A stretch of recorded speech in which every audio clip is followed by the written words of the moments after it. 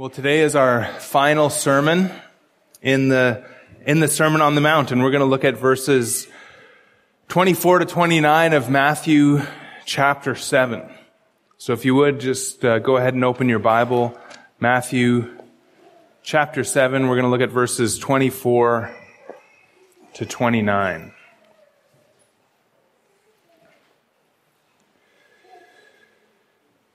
This is a very well-known story of the two house builders. The wise man built his house on the rock, whereas the foolish man built his house on the sand. Let's read the text, Matthew 7, verse 24. Everyone then who hears these words of mine and does them will be like a wise man who built his house on the rock. And the rain fell, and the floods came, and the winds blew and beat on that house. But it did not fall because it had been founded on the rock. And everyone who hears these words of mine and does not do them will be like a foolish man who built his house on the sand. And the rain fell, and the floods came, and the winds blew and beat against that house, and it fell, and great was the fall of it. And when Jesus finished these sayings, the crowds were astonished at his teaching, for he was teaching them as one who had authority and not as their scribes. Well, like I said, we've spent a number of weeks looking at this Sermon on the Mount. Really an amazing sermon by our Lord. We've heard great preaching, not my preaching, but great preaching from the Lord in the Sermon on the Mount. God the Son took on human flesh, lived as a man, and came and preached this sermon. God the Holy Spirit worked through Matthew to perfectly record this sermon for us. God the Father oversaw and coordinated the whole thing. And so we've studied the perfect sermon.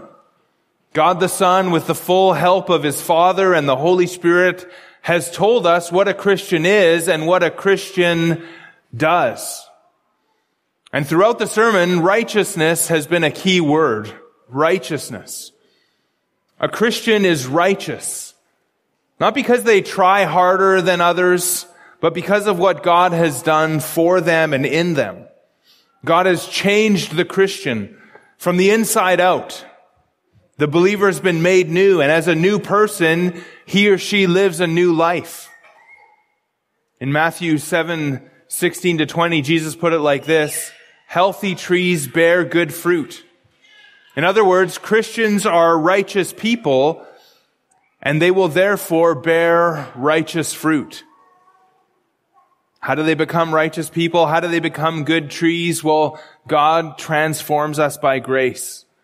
And so the Christian is a person with new desires, new values, a new vision, and the newness is the result of a new nature. They're born again. And Jesus has shown us what a true disciple of his is, and he has shown us what we will do. And those two go hand in hand, what we are and what we do. We cannot do what we're told to do unless we are what we are told to be. And in a sense then, this sermon has been like a mirror. And it's shown us what we're supposed to look like. It's shown us what we're supposed to look like. And then in the conclusion of the sermon, Jesus exhorted us to enter into this life. Become like the image in the mirror is kind of a way we could put that. And so from Matthew 7, verse 13, he said, enter in at the narrow gate and walk on this narrow way. He says we need to be a good tree. We need to beware of false prophets who would lead us astray. We need to go beyond merely calling Jesus Lord, Lord. We need to enter into this life that he calls us to live. And so the question for you and I as we come to the end of our study is something like this: how did this sermon impact your life? How did this study of the Sermon on the Mount impact you over the last almost year? Reese told me the other day it was May of last year that we started looking at this Sermon on the Mount. May of last year. How has your life changed since May of last year as a result of looking at this sermon? God the Son has told us the character traits of anyone who will enter the kingdom. He has told us in no uncertain terms about the righteousness that we must have. And He has shown us the narrow way that leads to life. And so the question is, are you on it? Are you walking in the way that Jesus commands? In His final words in this message, Jesus warns about the great danger of hearing the message without putting it into practice. You know, it's so easy for us to be deceived about this. We can get this sense that we're doing great because we're learning things when in actuality nothing has changed whatsoever. And in James chapter 1, James picks up on what our Lord says here and he illustrates it for us. And I want you to just turn there as we begin. Look at James chapter 1.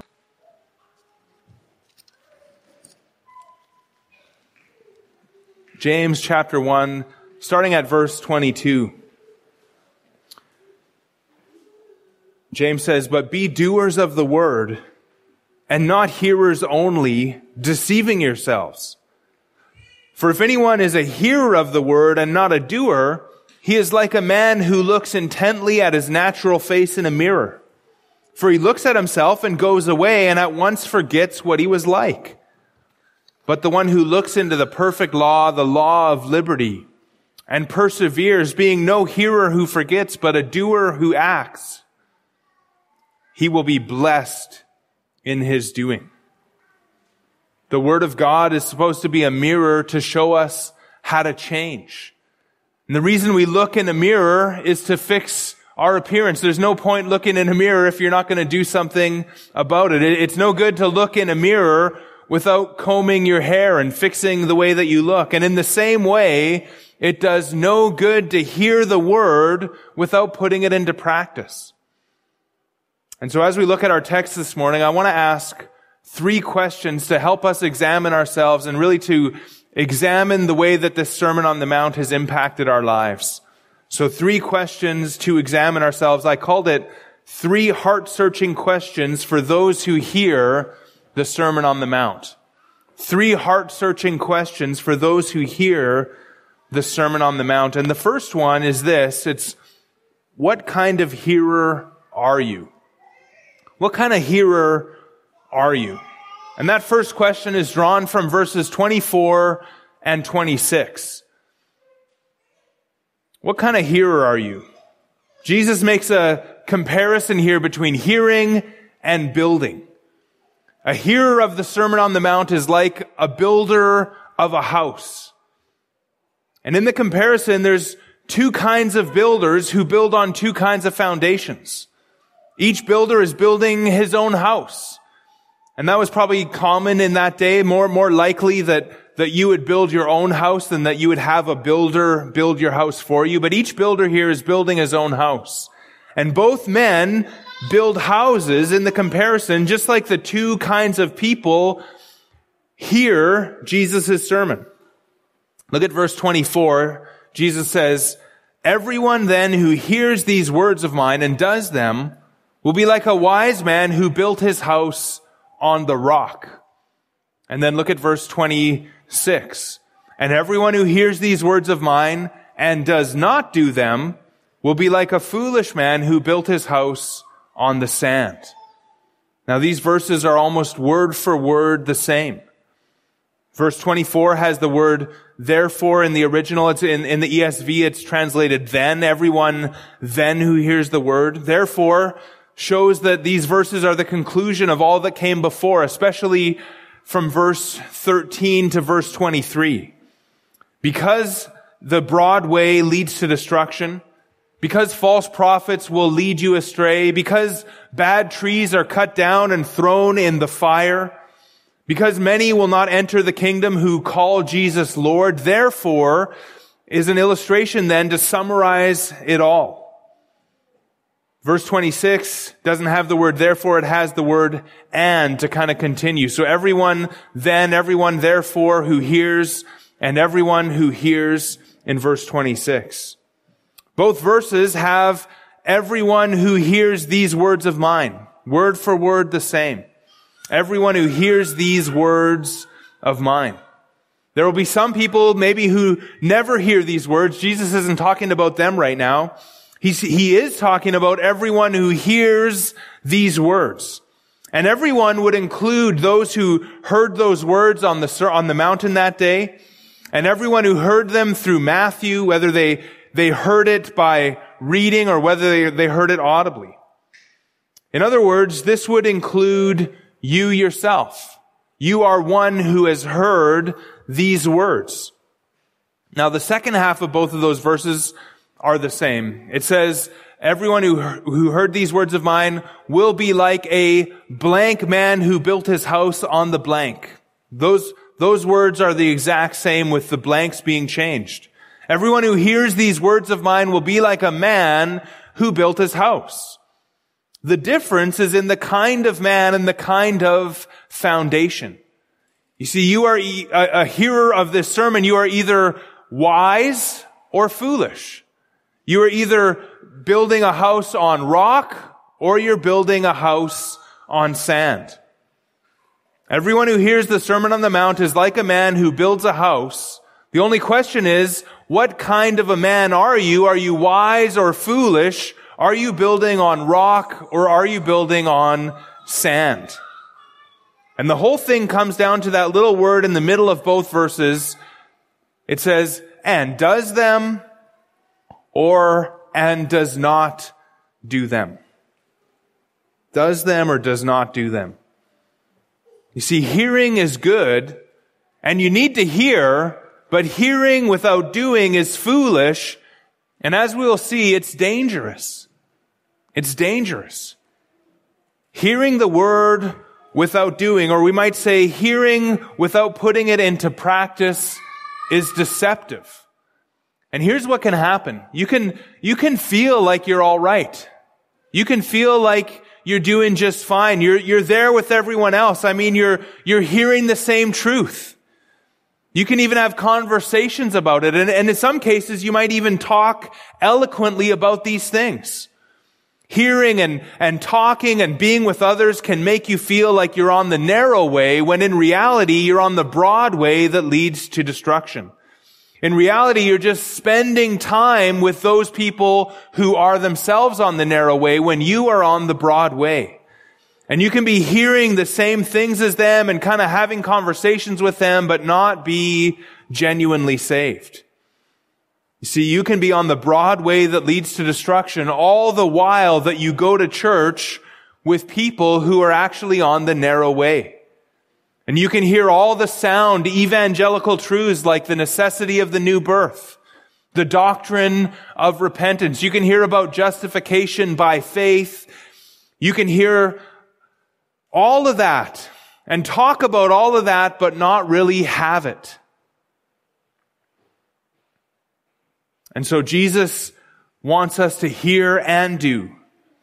We're to hear and we're to put what we hear into practice. In other words, Jesus requires obedience. Jesus requires obedience. And what are we to obey? Well, he says, these words of mine.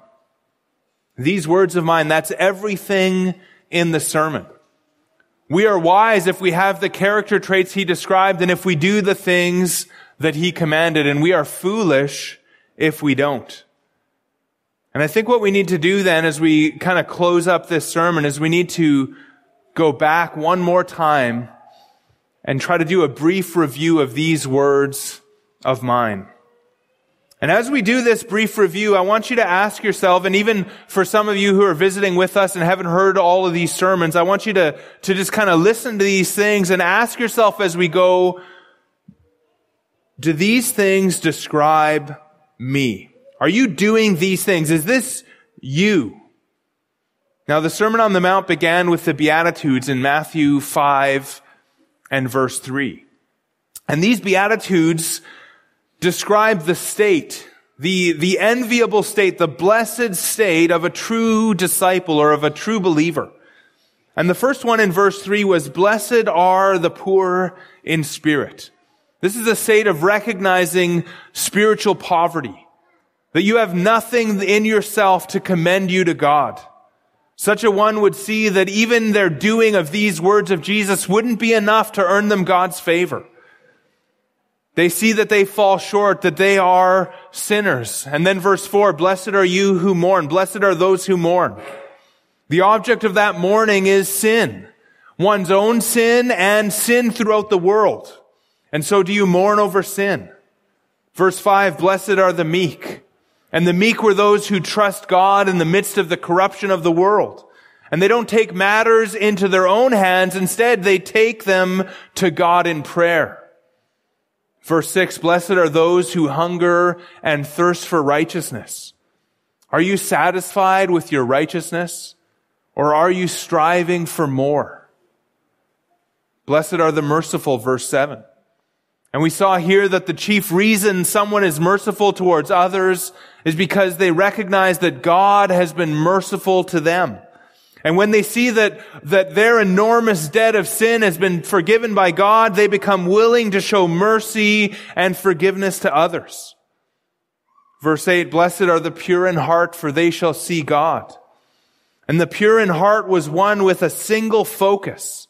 A single focus. And the object of that focus is in the second part of the verse, to see God. All of these states are rewarded with a corresponding reward. And so to see God is the focus of this person's heart. It is your goal to see and know and enjoy God. Verse 9, blessed are the peacemakers. Peacemakers know peace with God through salvation in Christ. And they bring others into that peace. And they also bring peace then with men, between men and men. And so you could ask yourselves here, do you know peace with God? And do you make peace in other people's lives? Verse 10 said, blessed are those who are persecuted for righteousness' sake, for theirs is the kingdom of heaven. These people Jesus is describing are so committed to doing what is right that they're willing even to be persecuted for it. They're willing even to suffer for righteousness. And in verse 11, we see that they're doing it for Jesus' sake. Those 8 Beatitudes describe the character or the nature of those who will inherit the kingdom of heaven. Does this describe who you are? Is it you? Or at the very least, is this who you hunger and thirst to be? All of these things together describe what a Christian is according to Jesus. And then Jesus said in something of a transition, verses 13 to 16, he said that you are salt and you are light. There is no other salt in the world. There is no other light. And he says you need to be what you are in the world. You need to let your light shine. He says don't hide that light, but let it shine. Just like the purpose of lighting a lamp is to give light, so your purpose, look at verse 16, your purpose in the same way, let your light shine before others so that they may see your good works and give glory to your Father who is in heaven. In verse 17 to chapter 7 and verse 12 is the main body of the sermon. Jesus tells us here how we are to live in righteousness. He didn't come to abolish the law, but to fulfill it. And he wants it fulfilled especially in our lives. Not just externally like the scribes and the Pharisees taught, but internally in our hearts. Jesus wants the righteousness of the law lived out in our hearts, in our thinking, in our emotions, in our values. And he gives 6 illustrations of this. He contrasts what was said to those of old in the law and the way that the Pharisees taught it with what he himself says. Jesus says, keeping the law outwardly like the scribes and Pharisees taught is not enough. We must keep it inwardly. So that not only do we not murder in verses 21 to 26, but we also refrain from outbursts of anger. And not only that, we also diligently pursue reconciliation with anyone who has something against us. And so we don't murder, we don't attack with our words, we don't murder with our words, but instead we pursue reconciliation, even in the heart level of anger in the heart. And then in verses 27 to 30, Jesus talked about lust in the heart. To look with lustful intent is to commit adultery in the heart. The Christian is one who takes drastic action in fighting against sin, even cutting off his hand, going to extreme measures to fight against sin. In verses 31 to 32, we saw that the Christian takes a serious view on divorce and sees it as the sin of adultery. Look at verse 31. It was also said, whoever divorces his wife, let him give her a certificate of divorce. But I say to you that everyone who divorces his wife, except on the ground of sexual immorality, makes her commit adultery, and whoever marries a divorced woman commits adultery.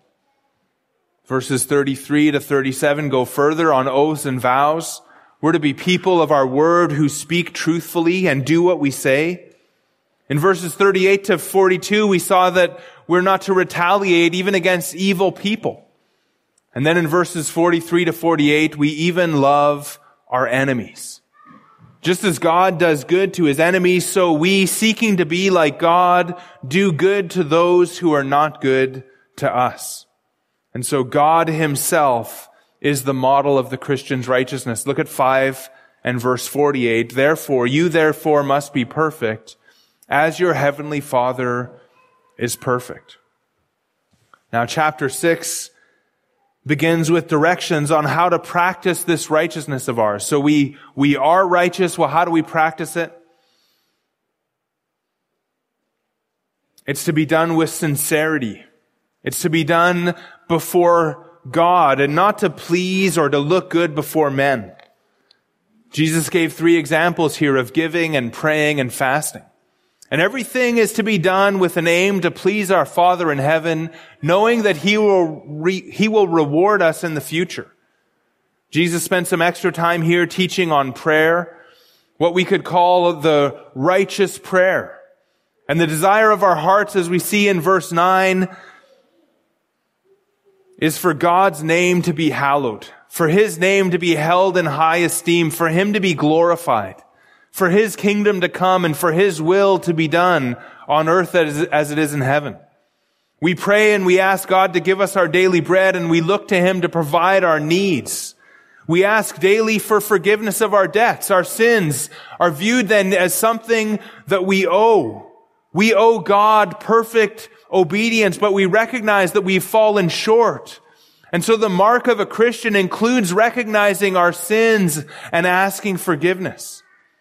And we also ask God to keep us or protect us from temptation. The last part of chapter 6, starting in verse 19, is a command to seek first the kingdom of God and His righteousness. We're to lay up treasures in heaven. We're to live with eternity in mind, with heaven in mind. We're to do righteousness and suffer anything to glorify God in this world. And as we live for God and serve Him, we are to trust Him to care for us. We're not to be anxious about the world, what we will eat or what we will drink or what we will wear. We're to be focused instead on loving God and serving Him. Chapter 7, verses 1 to 12 concludes the main body of the sermon by showing us 2 helps. First of all, as we pursue this perfect standard, we should beware of growing judgmental or of thinking that we're better than others. We started off poor in spirit and we need to stay that way. And instead of judging others, we're to help others pursue this righteousness. First, by dealing with our own sin. And then step 2 is to help your brother with his sin. Look at Matthew 7 and verse 5. It says, "You hypocrite, first take the log out of your own eye, and then you will see clearly to take the speck out of your brother's eye." Now the other help as we pursue this righteousness is a glorious promise. God is our Father, and He will provide the good gifts that we need. And if you want to live this way, you're going to need to pray according to Matthew 7 and verse 7. It says, "Ask and it will be given to you. Seek and you will find. Knock and it will be opened to you. For everyone who asks receives, and the one who seeks finds, and to the one who knocks it will be opened." And look at verse 11. If you then who are evil know how to give good gifts to your children, how much more will your Father who is in heaven give good things to those who ask him? And then Jesus tells his disciples, starting at verse 13 in the conclusion, to enter into this way of living. Any other way of living is the broad path that leads to destruction. He says, beware of false prophets who would lead us astray and who would keep us from living this way. He gets back to our nature again when he says in verse 17, so every healthy tree bears good fruit, but the diseased tree bears bad fruit. A healthy tree cannot bear bad fruit, nor can a diseased tree bear good fruit. In other words, if you are born again, you will live according to this Sermon on the Mount. And he says in verses 21 to 23 that professing him as Lord is not enough. We need to truly live it. And all of that then is what we are to obey. That's what we're commanded to obey in our text this morning. Hearing it is good, but doing it is what really counts. Doing it is what really counts. And so let me ask you again, is this you? Are you living this way? Are you like this? The goal is perfection. The goal is to be like God and Christ. But even within that goal, as we've seen, there's this recognition that we will still sin and that we aren't fully satisfied with our righteousness in this life. And so we ask in this even for the forgiveness of our sins as we commit them, and we ask God to keep us from further temptation. But ask yourself honestly, am I doing these things? Is this truly who I am? And as you ask yourself that, the good news is in verse 24. Everyone who hears these words of mine and does them will be like a wise man who built his house on the rock. But if this is not you, if you hear but do not do, Jesus says in verse 26, and everyone who hears these words of mine and does not do them will be like a foolish man who built his house on the sand. Now, no builder would be so foolish as to build his house on the sand.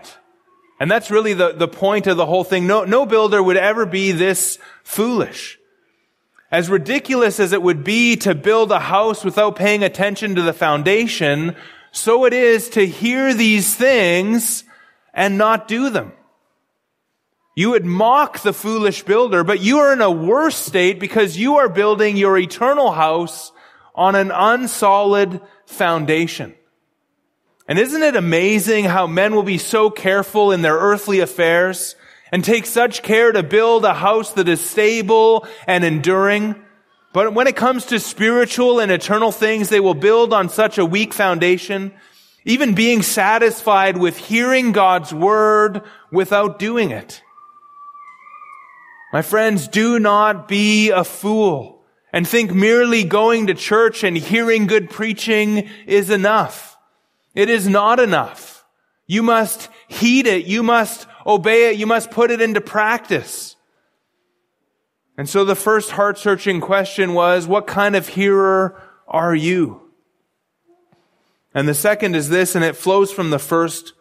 Number two, what kind of results can you expect? We know what kind of hearer we are now. Let's think about what are the results of this kind of hearing. What can we expect if we hear the way that we hear? Look at verse 25 and 27 for this point. We ask, what kind of a hearer are you? Are you a hearer only, or are you a hearer who obeys? And with the answer in mind, we must go further and look at the results of that way of hearing. Look at verse 25. And the rain fell, and the floods came, and the winds blew and beat on that house, but it did not fall because it had been founded on the rock. That was the wise man's house. It stood the storm. It withstood. But look at the foolish man's house in verse 27. And the rain fell, and the floods came, and the winds blew and beat against that house, and it fell, and great was the fall of it. Again, these two verses are almost word for word the same. There's a slight difference where it says in verse 25, and the winds blew and beat on that house. Whereas verse 27 has, in the ESV anyways, it has, and the winds blew and beat against that house. And so there's a different word there in the original, beat on or beat against. Beat on in verse 25 means to strike against. And the word in verse 27 means to strike against as well, but it has this added sense of violence. One dictionary said, or one lexicon said, it means to make contact with something in a bruising or a violent manner. And so the word in verse 27 that describes the foolish man's house and the storm against his house is slightly stronger than the word used in verse 25. And the other difference is this: the house built on the rock did not fall because it was founded on the rock. But verse 27 has, and the rain fell and the floods came and the winds blew and beat against that house and it fell. And great was the fall of it. So both houses face similar storms. But what do the storms represent? What are these storms representations of? Some people throughout church history have seen it as the storms as the difficulties of life. The storms of life, if we could say it that way. If you obey Jesus and do the Sermon on the Mount, you will endure trials. And I guess there's a sense in which living the Sermon on the Mount will help you in your day-to-day life as you face trials of various kind, but that's not what this is about. If we think about it in the context, think about it this way. Verse 13, the wide gate and the easy way leads to destruction. That's hell. In verse 19, every tree that does not bear good fruit is cut down and thrown into the fire. That's hell. In verse 23, Jesus will tell people who professed him as Lord, but did not live the Sermon on the Mount, did not do the will of my Father in heaven. He will say to them in verse 23, I never knew you. Depart from me, you workers of lawlessness. And again, that's hell. And so the foolish person's great fall will be on the day of judgment. On that day, as Jesus said last week in verses 21 to 23. The foolish person's great fall will be on the day of judgment. And what this teaches then is that every one of us will face God's judgment at the end of our lives when our Lord returns. And if we are saved, we will live as Jesus commands in the Sermon on the Mount, and we will endure that judgment. We will make it through that judgment. And the reason we will not fall in the judgment, it's not going to be because we did good or because we did more good than bad. That's not the point of this. The standard for judgment is perfection, and the only one who ever met that standard is the Lord Jesus Christ. We all deserve hell. Our sins against God, against so good and so great a God, deserve eternal punishment. But Jesus came and died to pay that penalty for us. And when we believe on him and we're united to him so that our sins are counted as his and his righteousness is counted as ours. That's called the great exchange. And only through this great exchange can we escape judgment. Only by faith can we be saved. We are justified by faith, never by our works, never by what we do. But here's the thing. If we are truly united to Christ by faith in him, he will transform our lives and we will live the way the Sermon on the Mount describes. That's what Jesus teaches. That's the teaching of the Sermon on the Mount. And if we don't live that way, we are not saved. If we don't live that way, we are not saved. Another way to say this might be like this. In the Sermon on the Mount, Jesus has been showing us what genuine salvation looks like. He's showing us real faith in him. James would call it faith that works, working kind of faith. And without faith that works or without doing, you will show that you've never truly been saved. Hearing only results in hell. Hearing only results in hell. And it is as foolish or more so than building a house on sand. Those who hear and do will enter into the kingdom of heaven and be delivered from judgment. Those who hear and do not do will fall in the judgment, and there is no greater fall. Think about this carefully. What will the result be if you continue to do as you've been doing? What will the result be if you continue to do as you've been doing? Now, for many of you, I hope you say, yes, I've been doing it, I've been putting it into practice, and these things describe me, and I hunger and thirst for more of these things. But there could be someone here today that has been hearing only, and you need to think about the result of that kind of a lifestyle. Will you fall or will you not fall? Are you being like the wise man preparing for judgment, or are you not? Now let's go to verses 28 and 29, and we see now the response of the crowd to this sermon. And as we consider the crowd's response, I want you to consider one more time your own response to the Sermon on the Mount. This is number 3 in our outline. And I just ask this, what kind of response will you give? Verses 28 and 29, when Jesus finished these sayings, the crowds were astonished at his teaching, for he was teaching them as one who had authority and not as their scribes. That little phrase beginning verse 28 is Matthew's way of dividing up the book. And when Jesus finished these sayings, there's 5 discourses in Matthew, there's 5 messages from Jesus in Matthew, and all of them end with a version of when Jesus finished. And so we have Matthew 7:28, when Jesus finished these sayings, the crowds were astonished at his teaching. Matthew 11 verse 1 says, when Jesus had finished instructing his 12 disciples, he went on from there to teach and preach in their cities. Matthew 13:53 says, and when Jesus had finished these parables, he went away from there. Matthew 19 verse 1, when Jesus had finished these sayings, he went away from Galilee and entered the region beyond Judea, beyond the Jordan. And then finally, Matthew 26 and verse 1, when Jesus had finished all of these sayings, he said to his disciples. And so the crowds were, that's Matthew's kind of division of the book, discourse, narrative. And we'll kind of see that as we go. But the crowds had heard this Sermon on the Mount and they were astonished. They were overwhelmed, the word means. They were amazed.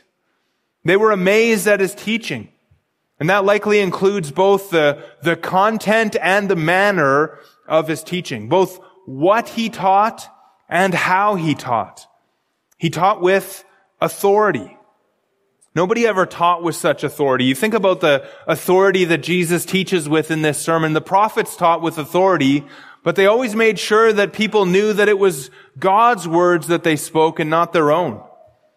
The Old Testament teachers, men like Ezra, taught with authority, but they taught God's word. But Jesus taught differently.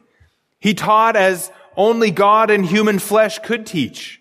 He taught that he would be the final judge of every man. Think about that. He would be the final judge of every man. He taught that his words were equal with God's words. He taught that he was Lord and that we must obey him or face eternal punishment. He taught with authority. You know, you can't take Jesus' Sermon on the Mount and say, well, he was a good teacher. He demands a response. Even saying, wow, what a great teacher, it's not enough. Astonishment and amazement and a recognition of his authority is not sufficient. Jesus wants more. Jesus wants you and he wants me to repent, to turn from sin and turn to God. He wants us to obey everything that he commanded us. And when the judge says, do this or you will pay the full penalty, the defendant better do what he's told. Our judge says this sermon must be lived or we will never enter the kingdom of heaven. Judgment will come to each and every one of us. Do not be foolish. Prepare your life for that day by doing and by wisely doing what Jesus demands. And anything less than hearing and doing is like building a house without building a proper foundation. It is foolish and it will not withstand in that day of judgment. Let's pray. Father, we thank you for this final word of warning from our Lord. And we thank you, Father, that you have the power to change our lives so that we can live this way, so that we can deny ourselves and live for you and for your glory and your righteousness in the world. Father, we recognize that we fall short. And we thank you for these nuggets in this sermon that kind of show us that, yes, we will do that. We are poor in spirit, Father. We mourn over sin even in our own lives. We hunger and thirst for righteousness. We ask your forgiveness when we sin, Father, and we do, even daily we do. But Father, we recognize those of us who are in you and who are born again, we recognize that you have changed our nature and that we love these things. We love this righteousness. We want to live in this way. And so, Father, we pray that you would help us to do this. We pray that you would help us to do what you have told us to do in this sermon and to be what you have told us to be. We thank you that you have promised us that if we ask, that you will grant us these things, that you will empower us to live in this way. And we thank you to the extent that we've seen it in our lives, and we pray that you would show it to us more. We pray for those who are truly saved, that you would encourage us with assurance of our salvation as we look at these words. But we pray then for those who may be hearing and not doing, not putting it into practice, not living this way, who are not born again. And we pray, Father, that you would draw them to yourself and save them by your grace, that you would give them an unsettledness until they are brought truly in at the narrow gate.